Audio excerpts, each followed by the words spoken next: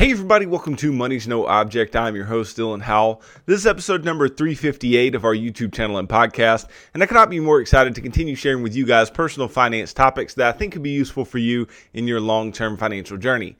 Today, we are going to be talking about the Fed because the Fed has a very big decision and a very big meeting announcement coming up this week, actually later on today. If you're watching this early in the day, then later on today, you should be seeing this occurring. But I think it's interesting for us to talk about the ramifications of what the Fed is currently dealing with, the types of decisions that they're having to make right now, and the impact it can have on financial markets and your personal finances. So just stick around for a discussion of all that and more in today's episode. Before we get started, though, if you could go down below, hit the big red subscribe button, like this video, leave me any feedback in the comments down below, and I'll be sure to respond to anything you leave down there. If you're listening on Apple or Spotify podcasts, be sure to subscribe and leave me a review on either one of those platforms. Follow me on social media at MNO with Dylan. And that's really good supplemental materials to all the things I'm putting out in these long form episodes on YouTube and the podcast every single day. And then if you need somebody to help you to build a financial plan and keep you accountable to that plan over the long term, then I can do that. Just DM me on any of the major social media sites and tell me that you are interested in financial coaching sessions. And you and I can begin working together, pushing towards your long-term financial goals and ultimately pushing you on towards long-term financial freedom, which is what I hope for every single individual who's watching or listening to the show on a day-to-day basis.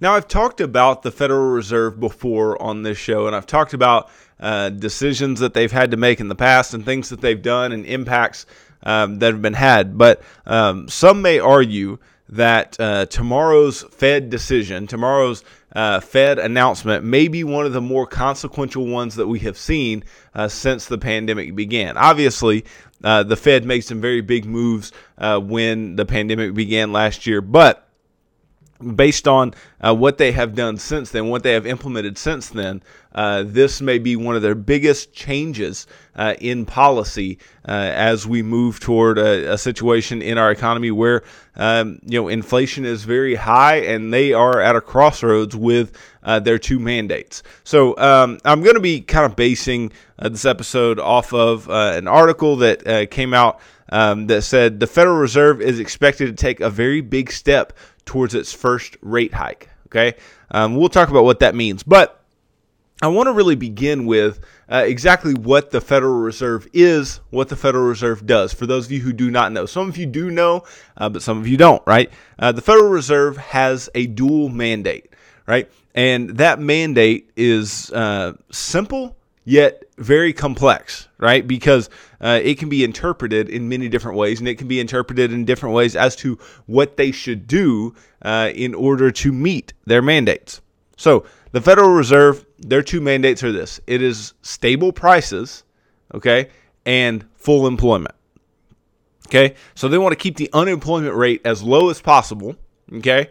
And they want to make sure that inflation doesn't run rampant, all right? So here's where they're at. They're at this place where the pandemic is occurring or has occurred or however you're looking at it, right? And the unemployment rate still hasn't made it back to what it was pre-pandemic for many different reasons, and we're not going to jump into all that today. But the unemployment rate is still much higher than it was pre-pandemic. And so they're trying to do all these things to get workers to go back and be a part of the workforce, get the unemployment rate down lower. That's part of their mandate, sure. But on the other hand, they've pumped a bunch of money into the economy. Demand is very strong. There's a bunch of supply chain issues as far as supply goes. Supply is very weak.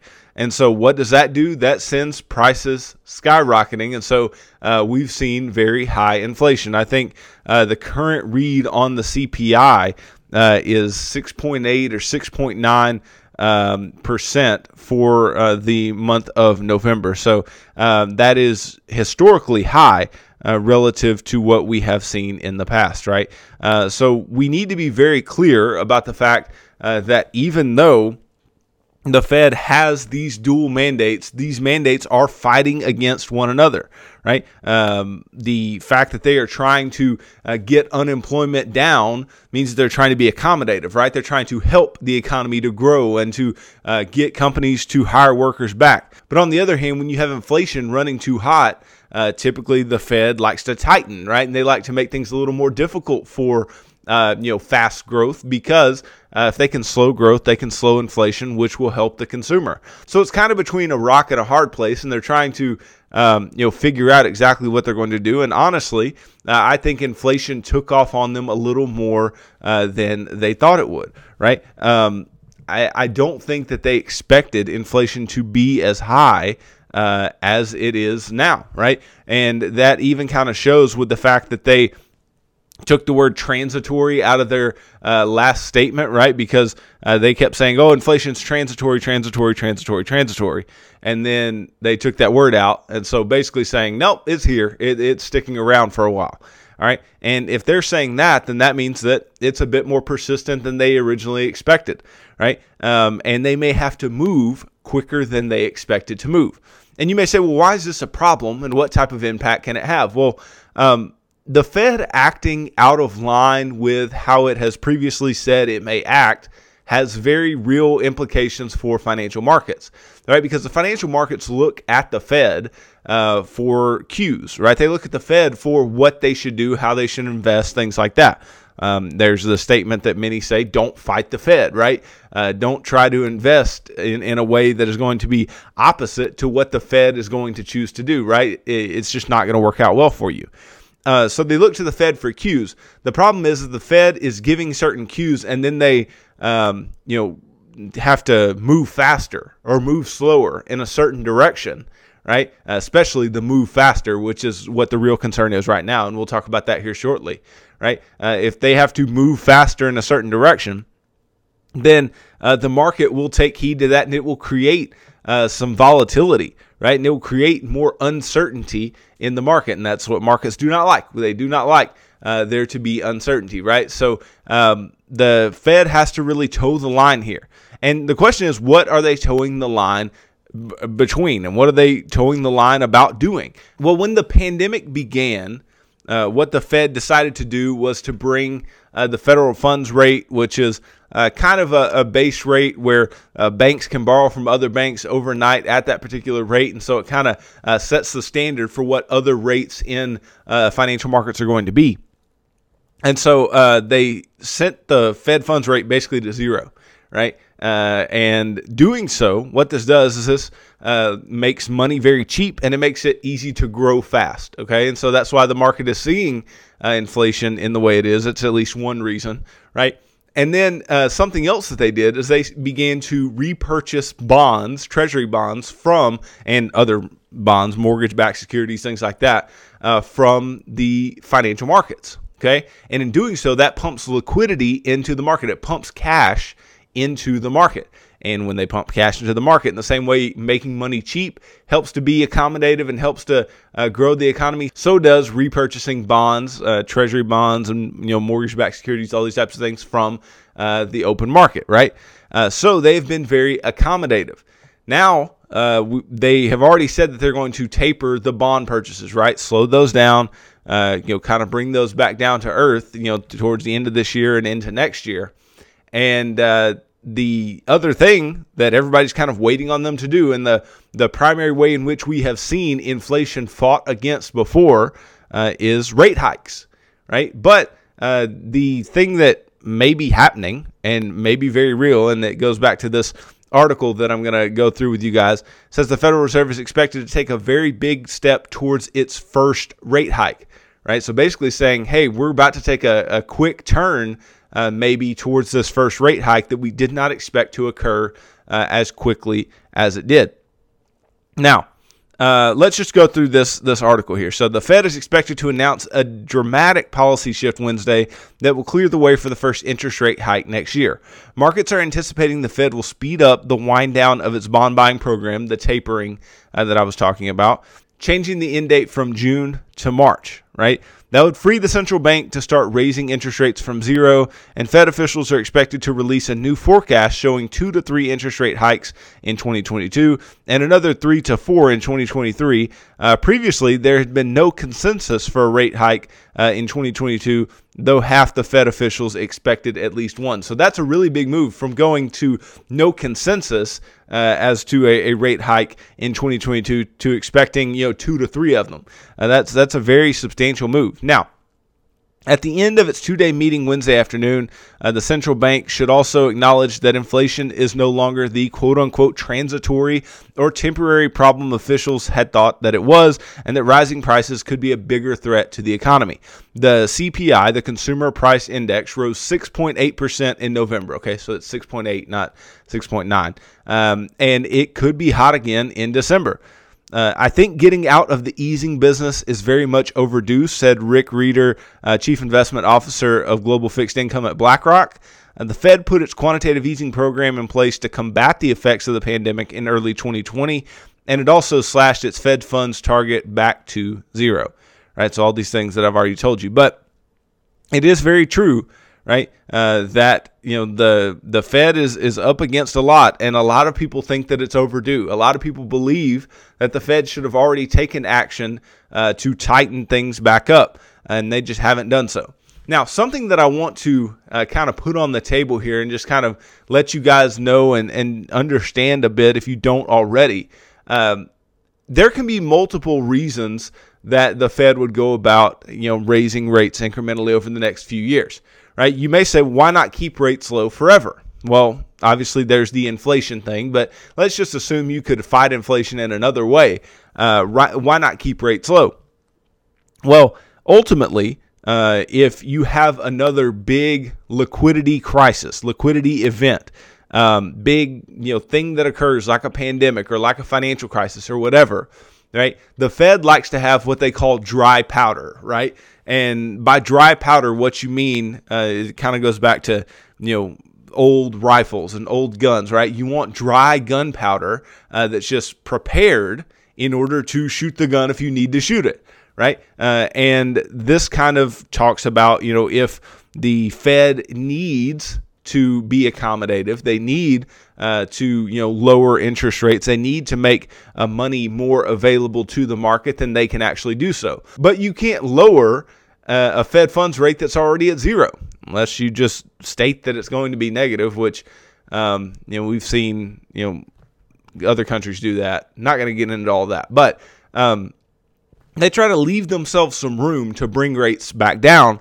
if they need to in the future. Now, this is pretty controversial because if they actually, have to do this later on, some people will just say, well, this is just a never-ending cycle of, crisis and lowering rates and getting a bunch of free money into the economy and then, raising rates back up just for a little while just to do it all again. And it has at least been that way in the last, 15, 20 years or so. Of course, we saw the financial crisis where the Fed took on a lot of roles that it had never done before and then did the same in this particular crisis we're talking about now. So Fed officials in mid-November began discussing the idea of a more rapid taper, so or more rapid slowing of the purchase of bonds.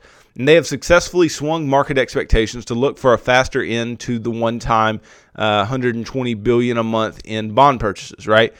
So they are saying basically, hey, we're going to do this faster than we said we were going to do it. And the market's kind of expecting that to occur now. And remember, this is all about market expectations. Okay. If the market expects something to happen and it does, that's what you're looking for. Now, market expectations have also moved forward on the timing of interest rate increases from starting late next year to beginning in June. Now, they have not said anything about this yet, but everybody's kind of assuming, hey, if we're going to taper faster, then we may also get faster rate increases.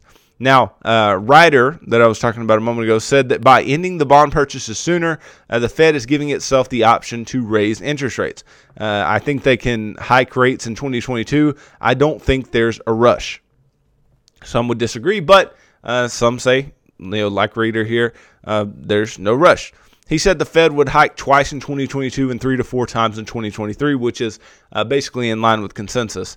And he said that I think the data will determine when they're going to start. I don't think that the Fed has any notion that they have to start at any given quarter. He said that the Fed will then be able to get a better handle on how persistent inflation is and whether the virus continues to be a risk for the global economy in the new year. While the Fed is expected to sound hawkish or in tightening mode, Fed Chairman Jerome Powell could sound much less so when he speaks to the press at 2:30 Eastern on Wednesday, 30 minutes after the statement and forecasts are released by the central bank. So for them to justify speeding up the taper, the FOMC, or the Federal Open Market Committee, which is who is meeting here. When we say the Fed met, it's the FOMC. It has to be pretty abrupt, right? For them to justify speeding up the taper. The statement has to be pretty abrupt, said Vince Reinhart, chief economist at Dreyfus and Mellon. Powell will likely discuss both hotter inflation, but also why the Fed could remain somewhat cautious.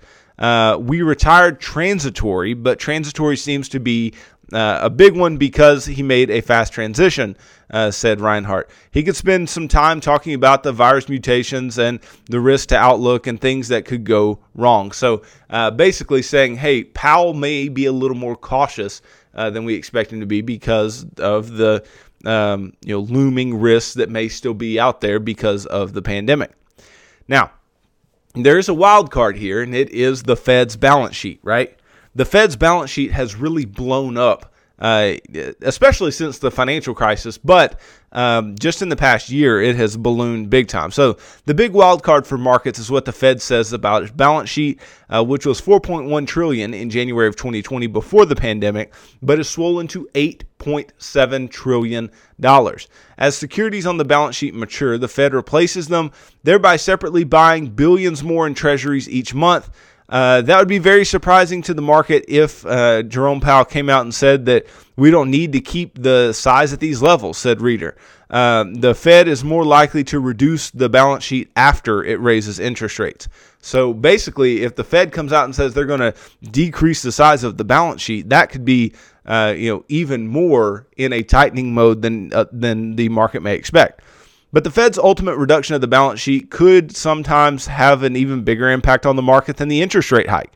Goldman Sachs economists laid out a scenario for the runoff, which they said could be less conservative than it was in the last cycle following the financial crisis, right? Because we've done this all before. Runoff would begin if the Fed allowed securities to simply mature, and by not replacing them, the balance sheet would begin to shrink. We forecast that the fourth rate hike will come in 2023 H1, and our best guess for now is therefore that runoff will begin around that time. Research on balance sheet policy implies that the impact of the runoff on interest rates, broader financial conditions, growth, and inflation could be modest, much less than that of the rate hikes we expect. They wrote in a note, however, markets have sometimes reacted strongly to reductions in balance sheet accommodation in the past. Right, so this could be something that gets spoken on that has some very real impacts on financial markets in tomorrow's statement that the Fed releases. Now, Diane Swonk, chief economist at Grant Thornton, expects the Fed to discuss the balance sheet at this meeting, but to not take action. I think we'll be questioned about the balance sheet, said Swonk. They did try to, let their balance sheet drain previously.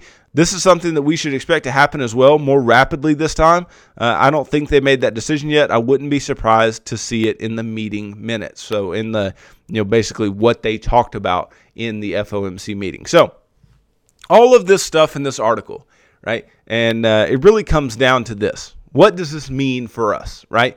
Because I give you guys all this information, and it's always, how can I apply? What does this mean?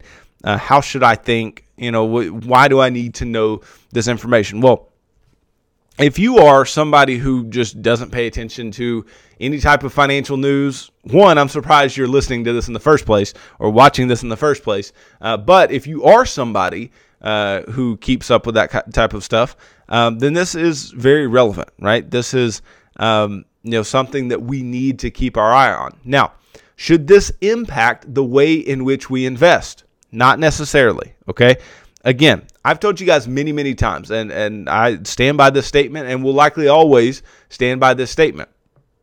If you are a passive investor, right? If you're somebody who just puts money away into a 401k systematically, puts money away into your IRA systematically, and you don't worry about what's going on the outset, you just keep pouring into, mutual funds, ETFs, whatever, index funds, this doesn't mean anything to you, and it shouldn't, right? I'll tell you this right now. I'm not going to stop pouring money into my wife's 401k or my own IRAs or whatever, because of this. And I'm not going to change my investment allocation in those accounts because of this, right? That should not change based solely on a Fed decision, which could go any which way. We don't want to bet on a Fed decision. It's just not a smart thing to do.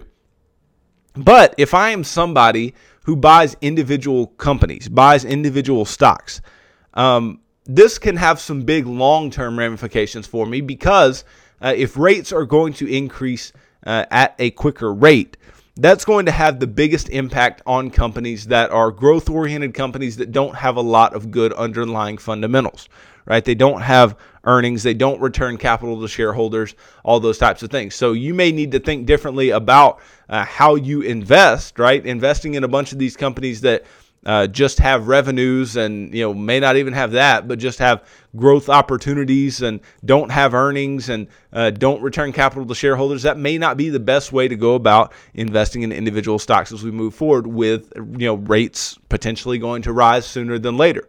Okay, this is going to have an impact on financial markets, 100%. The Fed always does. Okay, and the Fed adding or subtracting the amount of money that's flowing into the economy always does have an impact on what happens in financial markets. I've told you guys before about the overlay of the S&P 500 and the amount of money that the Fed puts into the market at any given time. It goes on like a month-by-month basis and basically just a continuous chart. And basically shows that the S&P 500 has risen as the amount of money that the Fed has put into the economy has also risen, right? So they run in lockstep. And if things are going to get tighter, then you can also expect financial markets to get quite a bit tighter and things to change as well. But again, I don't want you to be worried. I'm not sounding the alarm or anything here. This is not what I'm doing, right? Because the vast majority of what I expect you to have invested should be, index funds, mutual funds, things that you can systematically pour into, and that you shouldn't care what's going on in the macro economy because it shouldn't matter, right? You're going to keep investing. You're going to dollar cost average your way in, meaning you're going to buy the same amount of that investment every 2 weeks or every month or whatever until the cows come home and until you use that money, many years from now. So that's what I expect from most of you. But again, if you buy individual stocks, this may change the way that you need to think about moving forward with the portfolio that you may have.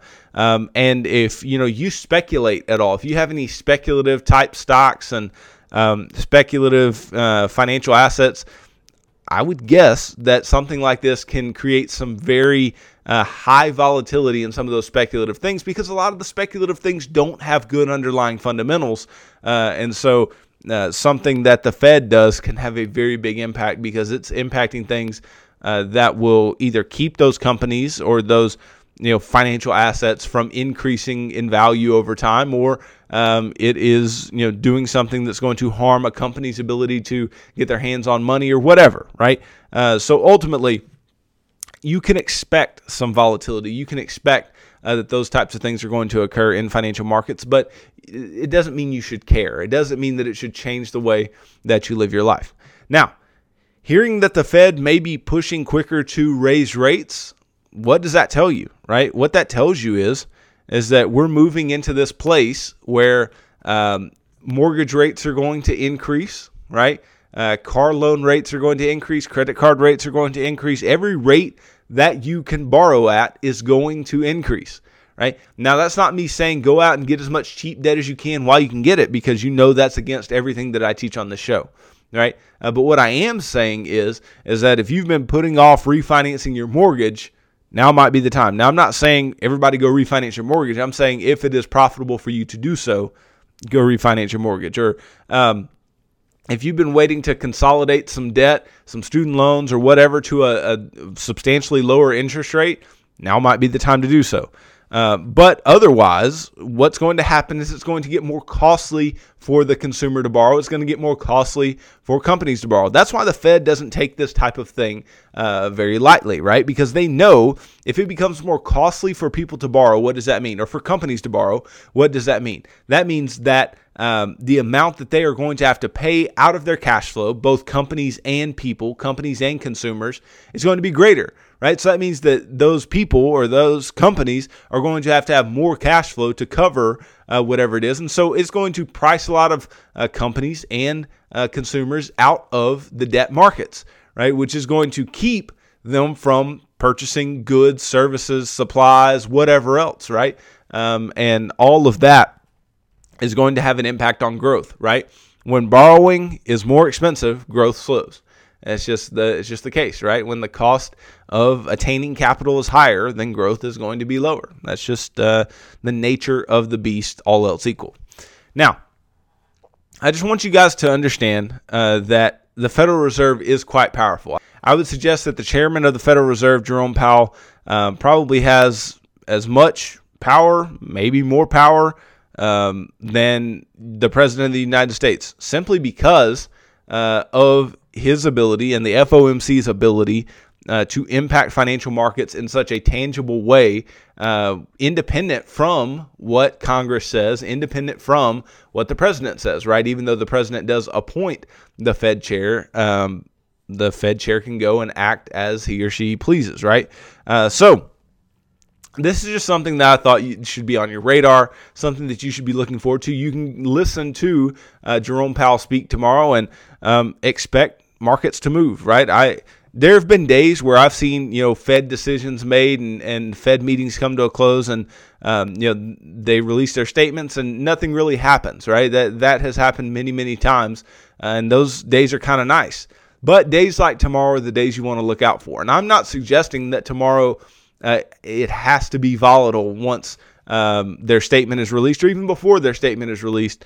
But if they make some, abrupt changes to policy and the statement looks very different and Jerome Powell comes out maybe with a different tone or whatever, then we could see some very choppy markets.